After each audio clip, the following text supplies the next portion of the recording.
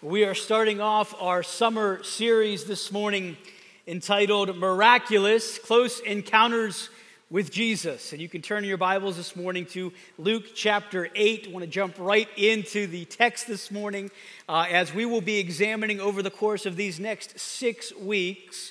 We do have 1 week in that 6-week period where we have a special guest that will be sharing with us.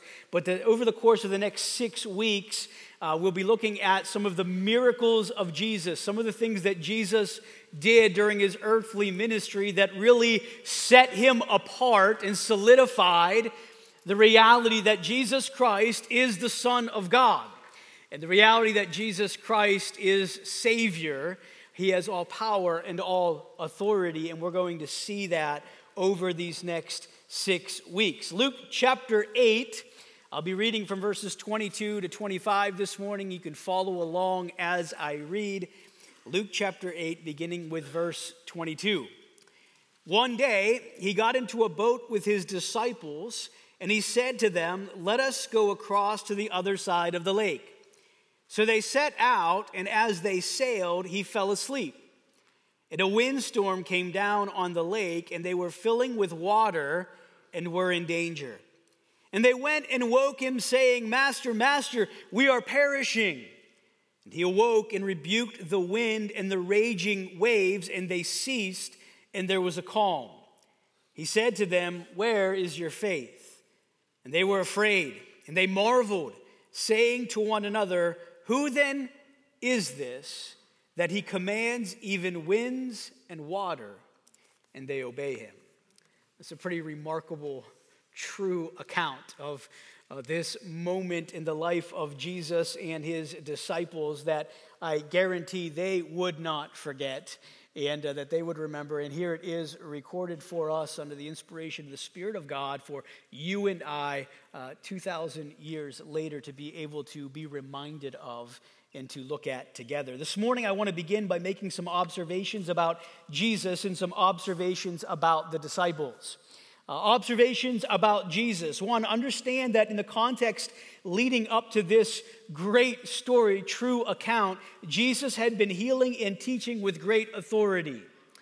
The Gospel of John, John wrote in the Gospel of John that Jesus did so many things, so many miracles, and there's so much that could be said about Jesus that the world itself could not contain the books that could be written concerning Jesus. But John said about his gospel, these things are written, these things are recorded so that you may know that Jesus is the Son of God and that you may have life in his name. Similarly, in all of the gospel accounts, as we read about these miraculous events in which Jesus demonstrated his deity, when Jesus backed up his talk with action, it's a reminder for every one of us, as it would be a reminder for them, that this truly is the Son of God. Only under the power of God could these things take place. And so Jesus had been healing and teaching with great authority. The deity of Christ was on display. We see Jesus, if you look back to Luke chapter 1, I encourage you to do that even this afternoon or this week. Start back at the beginning of the Gospel of Luke and begin reading through the Gospel up until this point in time where we see Jesus healing the sick. We see Jesus giving life to those that were dead. We see Jesus teaching with great authority and power in every step of the way, demonstrating the fact that he truly is the Son of God. He'd been teaching, he'd been healing with great authority. The deity of Christ on display. We also see in this passage the humanity of Christ on display. The Word of God reminds us that Jesus Christ is 100% fully God and yet 100% fully man. And we can't process all of that and fully understand that, but this is another example of a passage where we see the great authority and power and deity of Christ on display, but also his humanity on display. As we've read in the passage, we'll look at it in a minute, Jesus would get tired. Jesus would take a nap here.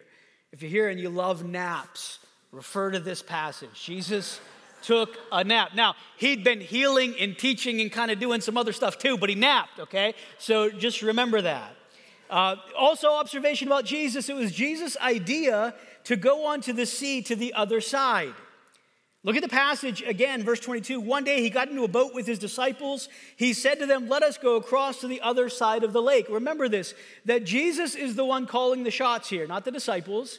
And it's Jesus who has this idea, let's get into the boat and sail across to the other side of the lake. This is at Jesus' bidding. He was the one who would initiate this journey at this point in time. You might say, well, big deal. Why is that a big deal? Well, look at what's about to happen.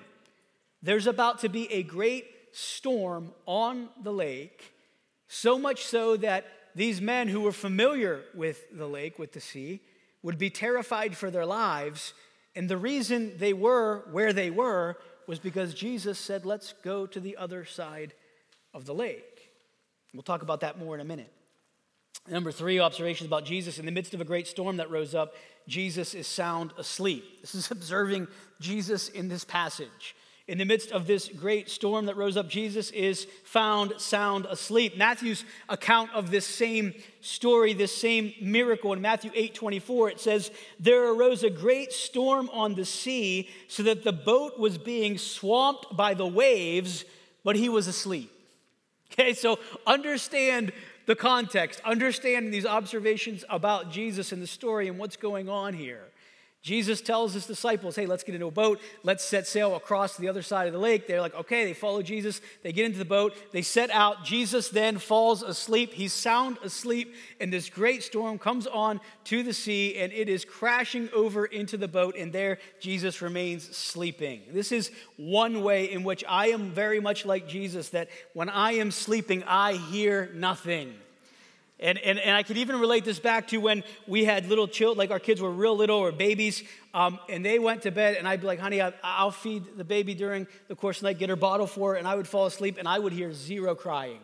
My wife, on the other hand, instantly up because she had an ear to hear. And I thought, well, this is a great encouragement. Husbands, if you don't wake up when your child's crying, remember, Jesus was sound asleep in the midst of turmoil and chaos on the sea. It's a little bit of a stretch, but just listen. Talk about peace, calm, complete trust. Here Jesus is in the midst of what's described as a great storm, one that is swamping the boat with waves, one in which trained fishermen, experienced fishermen were terrified that their lives were coming to a point, an end, and Jesus is asleep. There's no worry there. There's no distress there on the part of Christ. There's complete trust. There's complete calm. There's complete peace on the part of Christ as he is sleeping here. Again, this magnifies the humanity of Jesus. Jesus had been teaching with great authority, healing the sick. Here he is, and he's tired. In his humanity, he grew weary and tired, and he's resting here. But his deity also fully on display with what we're about to see take place. Those are just some observations for us to understand as we look at this text. Let me give some observations about the disciples. Number 1, they were following and learning from Jesus. Again, I love, don't miss this. One day he got into a boat with his disciples, verse 22. He said to them, let us go across to the other side of the lake. So they set out. Okay, Jesus, we'll follow you. Jesus called them to himself, and they would follow him. Jesus would say to them, hey, let's go to the other side of the lake. They were like, okay, we'll go with you. They got into a boat, and they set sail. This reminds me back to Luke chapter 5, earlier on in the Gospel of Luke, in verses 4 through 11, where we read about Jesus calling Simon Peter to himself, and Jesus is going to begin calling his disciples to himself. And in Luke chapter 5, verses 4 through 11, just listen to this account of Jesus calling Peter, Simon, and some of the other disciples. It says, when he had finished speaking, Jesus had finished speaking, he said to Simon, put out into the deep and let down your nets for a catch. Jesus had been speaking on Simon's boat, and he was out speaking to crowds, and after he finished speaking, he told Simon, he said, set your nets out for a catch. And Simon answered, Master, we toiled all night and took nothing, but at your word I will let down the nets. When they had done this, they enclosed a large number of fish, and their nets were breaking. They signaled to their partners to the other boat to come and help them, and they came and filled both boats so that they began to sink. That is what you would call a successful catch if you're fishing. Both boats began to sink. But when Simon Peter saw it, he fell down at Jesus' knees, saying, "Depart from me, I am a sinful man, O Lord." For he and all who were with him were astonished at the catch of fish they had taken in. They weren't expecting that what Jesus said would happen was going to happen. They really weren't trusting that what Jesus said was going to happen was going to. Have you ever found yourself in a position like that? Where you know what Christ has said or promised, and you kind of, but not really believe that. It says, so also were James and John, sons of Zebedee, with him, who were partners with Simon. And Jesus said to Simon, "Do not be afraid. From now on you will be catching men." Isn't that a great statement that Jesus makes to Simon about his transformation and following Jesus? And when they had brought their boats to land, they left everything and followed him. Notice that. They left everything and followed him. See, the disciples here in this passage in Luke chapter 8 are doing what they were doing up until this point in time consistently. They were following after Jesus. They were learning from Jesus. They were following him. In Matthew's account of this, chapter 8, verse 23, it says, when he got into the boat, his disciples followed him. Jesus was leading and they were following. Another observation about the disciples, they were obedient to Jesus. Even as we saw earlier on in Luke chapter 5, where they listened and obeyed Jesus, sometimes reluctantly, maybe sometimes with hesitation or with even unbelief, but they were obeying him. And we see the same again here. They followed him. They were obedient to him. They were trusting in him to some capacity. The third observation, they cried out to Jesus when the storm rose up. Can I ask you this morning, are you thankful that in the midst of anything that comes our way in this life, we can cry out to Jesus, knowing he hears us, knowing he cares for us? Verse 24 of Luke 8, it says, they went and woke him, saying, "Master, Master, we are perishing. We are perishing." Jesus, sound asleep in the midst of this storm that was on the sea, gets woken up by the disciples. "Master, Master, we are perishing." Now listen, you can be woken up a number of different ways, and I want us to understand the difference here. If you're a parent, you know what I'm talking about. Have you ever been in a sound sleep, and you're asleep, and for some reason you feel like someone's staring at you? And you're sound asleep, and maybe you're having a great dream, and you're victorious in whatever you're doing, and you're asleep, and all of a sudden you feel like there's eyes on you. And you're like this, and you open your eyes to wake up, and your child is right in your face. "Dad, I need some water." Right? They're right there. And naturally you wonder, how long you been standing there? Because they're just right there. Boom, right? "I need water." And so I'm like, "Okay, honey, go get a glass of water then.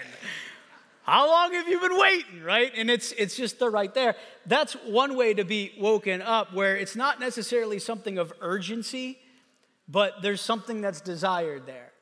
But then there's being woke up when you're a parent and you're sound asleep. And I know this is going to sound like a contradiction, but I couldn't wake up when the baby was crying, but I can wake up if I'm sound asleep and one of the kids yells because they're afraid of something, and they let out this loud yell. "Dad!" They're terrified. I can instantly wake up, and I'll go running upstairs to find out what is needed and what's wrong. The second of those two is what's going on with the disciples in this passage. Jesus is sound asleep, and this was not everybody standing over Jesus should we wake him up? Maybe he'll wake up. We'll just wait and see. No. It says that they went to him and they woke him up, verse 24, saying, "Master, Master, we are perishing."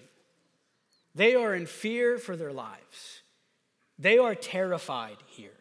They were crying out. In Matthew's account in verse 25, chapter 8, verse 25, it says, they went and woke him, saying, "Save us, Lord, we are perishing." "Save us, Lord, we are perishing." They cried out to Jesus when the storm rose up. So let's just look at this observations with the disciples. Following Jesus, check. Obeying Jesus, check. Fully placing faith and trust in Jesus at this point in time, kind of, but not all the way, with the disciples here. Verses 24 and 25, look at what he says again. And they went and woke him, saying, Master, Master, we're perishing. He awoke and rebuked the wind and the raging waves, and they ceased, and there was a calm. And he said to them, where is your faith? Their faith was lacking here, right? This is what Jesus says to them. Where is your faith? In Matthew's account, chapter 8, verse 26, he says, why are you afraid, O you of little faith? They obviously went to Jesus with their fears, but they felt like this was it. They felt like this is the end. They'd still not yet truly recognized who it was that was in the boat with them that day. They didn't fully recognize yet that the one that was in the boat with them that day was the creator of the wind and the waves. The one who had complete authority and power over the wind and the waves. They did not yet recognize fully, truly, that the one in the boat with them that day was the creator God in their boat. The creator and sustainer of life was in that boat with them. And the only thing the disciples could focus on at that moment in time was the storm and the waves and perishing. They weren't fully recognizing, trusting, and having faith in the one who had complete control over all that was going on. And might I say that as believers, sometimes we too forget who it is that is with us when we face difficult, hard, trying times in our lives. Who it is that walks with us as we navigate this sinful world that we find ourselves living in. They weren't yet truly recognizing, and we would even see that by the question they would ask at the conclusion of this great, miraculous event that takes place. Who is this? What manner of man is this that even the wind and waves obey him? I wonder how often might we even hear from Jesus, why are you afraid, O you of little faith?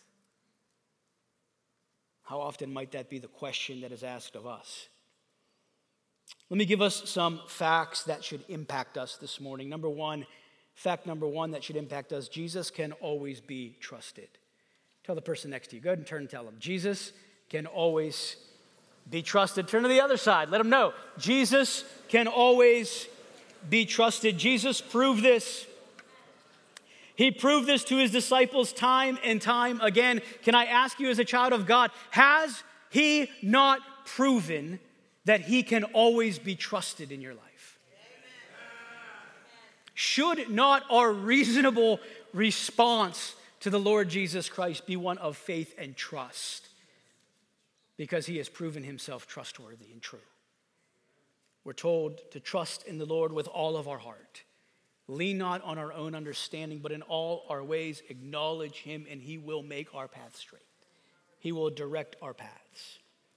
Jesus can always be trusted. Jesus says to them, where is your faith? I told you about, Matthew's account where he would say, oh, you of little faith. It's interesting because Jesus is going to ask that same question in another gospel account where he speaks about how God provides for the birds of the air. And he says, how much more will our Heavenly Father provide for you, oh, you of little faith? There's this recognition of trust and confidence and faith in Jesus that no one else is worthy of to the level that he is worthy of it. Do you understand that this morning, church? There is no one else that is worthy of your trust like Jesus is worthy of your trust. There is no one else who is worthy of your faith like Jesus is worthy of your faith. Jesus can be trusted always. Fact number two that should impact us, Jesus is always greater than any opposition or trial we may face. Now, I know I breezed through this and kind of jumped right over it, but can we not miss this? Verse 24, when they woke him saying, Master, Master, we're perishing, he awoke, rebuked the wind and the raging waves, and they ceased, and there was a calm. Can you not run past that for a second? Don't miss, this is so interesting to me and kind of humorous that the way Luke records this, it's kind of like this is what he did, right? But don't miss what it says here. There's this windstorm. They're in danger. They're filling with water. The waves are swamping their boat. Trained fishermen who are experienced, they're fearing for their lives. They wake up Jesus. Jesus, it says, he awoke, rebuked the wind and the raging waves, and they ceased, and there was a calm. Can you imagine watching that? Can you imagine taking that in? Take it in right now. Take that in right now. Some of you have maybe helped in our, what we used to call Kids with a Mission or Adventure Kids, where we have, hundreds of kids, little kids in this room, and they are all screaming for all they're worth, and they're loud, and they're boisterous, and they're excited, and they're funny, and it's so loud, so loud. But there was something when Pastor Butch's wife, Mrs. Barb Pursley, when she would be the person who would come up at the end of Adventure Kids or Kids with a Mission and take the microphone, the kids would be going crazy, and she would take that mic, and she would go, 1, and everybody's like, quiet, okay? She would count to get everybody quiet. She'd take that mic, and like all the loudness and all everything else, gone. I mean, that's a school teacher for you. Authority that was there took that mic, and nothing. Kids were quiet when she would count, and everybody would be quiet. Listen, Jesus is in the boat with the storm raging around them, wind, waves crashing down on them. They're fearful for their life, and it says he woke up, rebuked the wind and the waves, and there was calm, and it was still, and everything was good. That's what Jesus did. That's what Jesus is capable of. Understand today as a child of God that Jesus is always greater than any opposition or trial you will face. He's greater. He's greater, period. There's nothing that is greater than him. We're told in the Word of God, greater is he that is in you than he that is in the world. We're told, my grace is sufficient for you. Romans chapter 8, read verses 31 and 39, where we're told about not being able to be separated from the love of God that is in Christ Jesus our Lord. He's greater. He's greater. Number 3, third fact that should impact us. Jesus is always worthy of our commitment, our worship, and all glory. Jesus is always worthy of our commitment, our worship, and all glory. He said to them, verse 25, where is your faith? And they were afraid and they marveled. They were afraid and fearful about the storm. Now they are in fear and marveling at the power of the one who is in that boat. There's a shift here. And they ask the question, who then is this that he commands even the winds and water and they obey him? Jesus is always worthy of our commitment, our worship, and all glory. This is the one that Paul spoke of in Philippians chapter 2. Wherefore God has highly exalted him and given him the name that is above every name, that at the name of Jesus every knee will bow and every tongue will confess that he is Lord. Jesus Christ is worthy.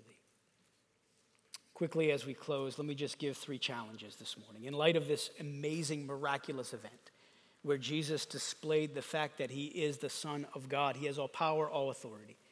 Challenge number 1, trust Jesus with your whole self. If you're here and you don't have a relationship with Jesus Christ, you need a relationship with Christ. You need to call out to him. There is no other way to heaven but through Jesus. He alone is Savior. He alone is God. He is the only atoning sacrifice for our sins. If you're here today, before you leave, I want to invite you to talk to one of our pastors. Talk to someone that invited you, that knows Christ. You come down front at the end of the service and talk to me, and I can share with you how you can have a relationship with Christ. If you're a believer today, will you trust Jesus with your whole self? Will you give it all to him? Give it all to him.